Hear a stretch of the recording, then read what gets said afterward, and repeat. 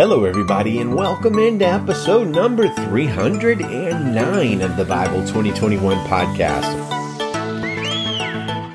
We are reading John chapter 16 today, and our focus is on what causes Christian extremism, plus why did Jesus tell us what he told us? Well, thanks for joining us. Our goal is to get you involved in daily Bible listening and following and learning and loving. We love the word around here, and we spend each day reading it and seeking to understand it. Our website is Bible2021.com, and each episode of the show has its own blog post with a transcript on it. The Word of God is living and active, and one implication of that active life is that you can read and reread a text and still find amazing truths in that same Bible text after dozens of times of reading it. Such a thing happened to me today, actually twice, as I was reading John 16 to the family tonight during our Bible time. Well, the first thing that hit me was verses 2 through 3, where Jesus says, "They will ban you from the synagogues. In fact, a time is coming when anyone who kills you will think he is offering service to God. They will do these things because they have not known the Father or me." Now, what Jesus is saying here is pretty fascinating.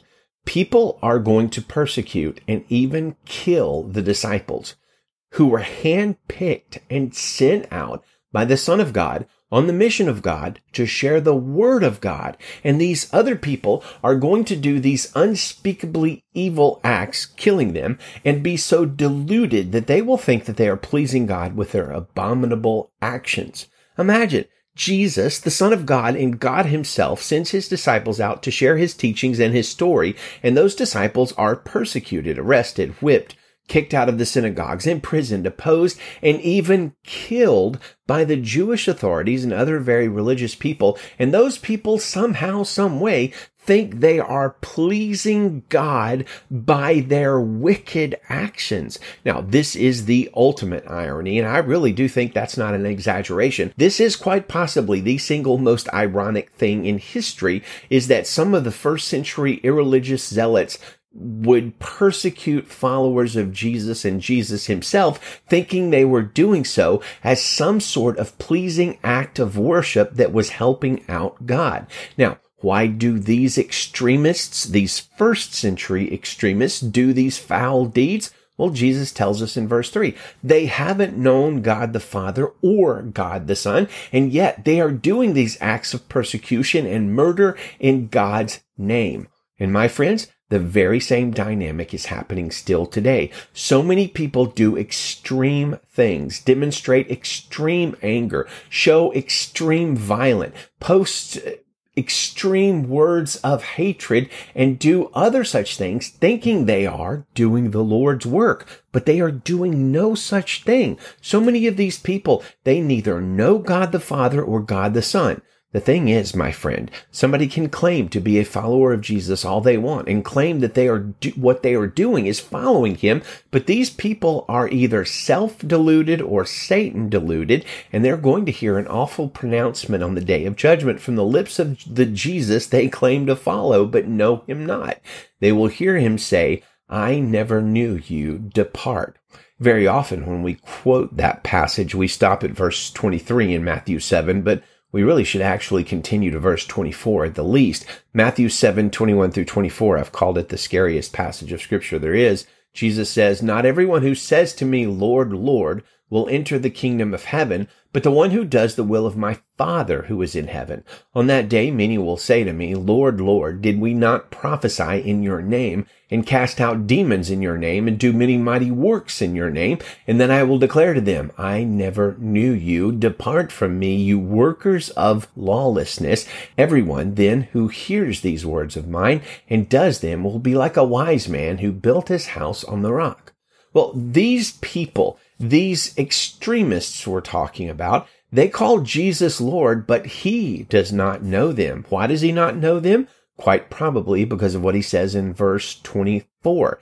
They don't hear the words of Jesus and obey them. Almost every Christian in quotes, Christian and religious extremist person and group I know of claims to operate in the name of God or Jesus, but their actions and words demonstrate a flagrant disregard for understanding, living, and obeying those actions and words of Jesus. By their fruit you will know them, says Jesus, and those who are angry, violent, harsh, attacking, and so on are not those who are demonstrating good fruit or demonstrating that they are following the teachings of Jesus. Far too many people in this century, in this year, in these recent times, have co-opted the name of Jesus or God's name to justify their own anger, malbehavior, hatred, and vitriol.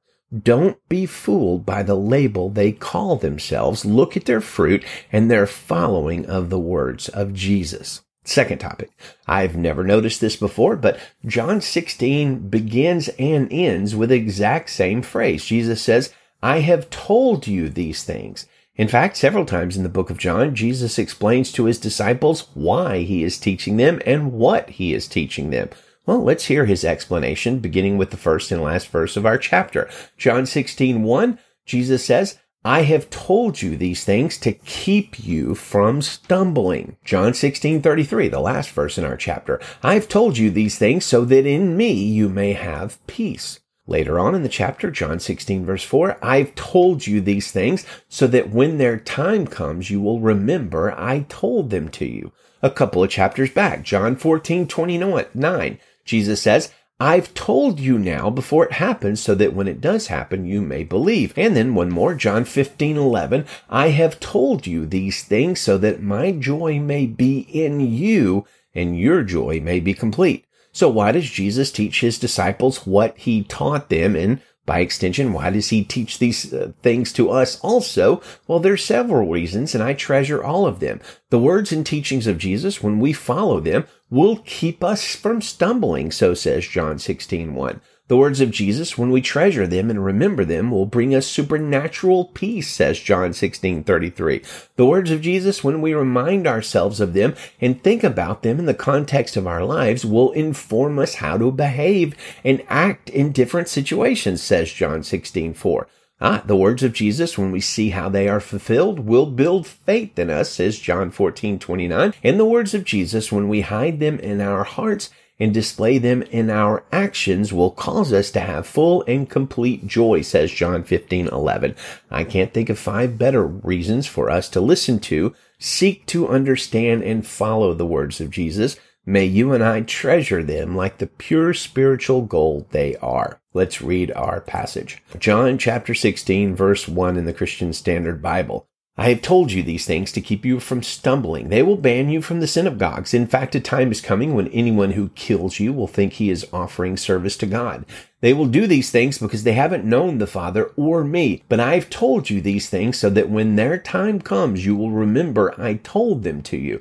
I didn't tell you these things from the beginning because I was with you, but now I am going away to him who sent me, and not one of you asks me, where are you going? Yet because I have spoken these things to you, sorrow has filled your heart. Nevertheless, I am telling you the truth. It is for your benefit that I go away, because if I don't go away, the Counselor will not come to you. If I go, I will send him to you. When he comes, he will convict the world about sin, righteousness, and judgment. About sin, because they do not believe in me. About righteousness, because I am going to the Father, and you will no longer see me. And about judgment, because the ruler of this world has been judged. I still have many things to tell you, but you can't bear them now. When the Spirit of truth comes, he will guide you into all the truth, for he will not speak on his own, but he will speak whatever he hears. He will also declare to you what is to come. He will glorify me, because he will take from what is mine and declare it to you. Everything the Father has is mine. This is why I told you that he takes from what is mine and will declare it to you. In a little while, you will no longer see me. Again, in a little while, you will see me. Then some of his disciples said to one another, what is he telling us? In a little while, you will not see me. Again, in a little while, you will see me. And because I am going to the Father. They said, what is this he's saying? In a little while, we don't know what he's talking about. Jesus knew they wanted to ask him, and so that he said to them, are you asking one another about what I said? In a little while you will not see me. Again, in a little while you will see me. Truly I tell you, you will weep and mourn, but the world will rejoice. You will become sorrowful, but your sorrow will turn to joy. When a woman is in labor, she has pain because her time has come, but when she has given birth to a child, she no longer remembers the suffering because of the joy that a person has been born into the world. So you also have sorrow now, but I will see you again. Your hearts will rejoice, and no one will take your joy from you. In that day you will not ask me anything. Truly I tell you, anything you ask the Father in my name, he will give you. Until now you have asked for nothing in my name. Ask, and you will receive, so that your joy may be complete.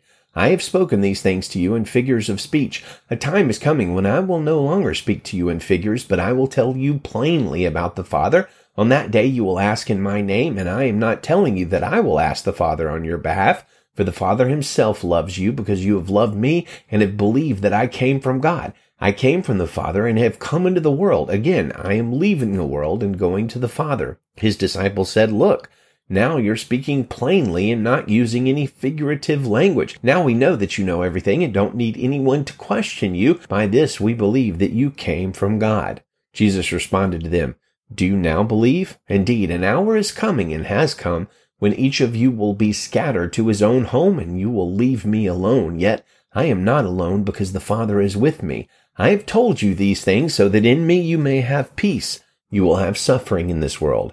Be courageous. I have conquered the world. Amen and amen. Well, let's close out with our Bible memory passage for the month of November. It is John 14, verse 6, and it says, Jesus told him, I am the way, the truth, and the life. No one comes to the Father except through me. Good day to you, friends, and Godspeed.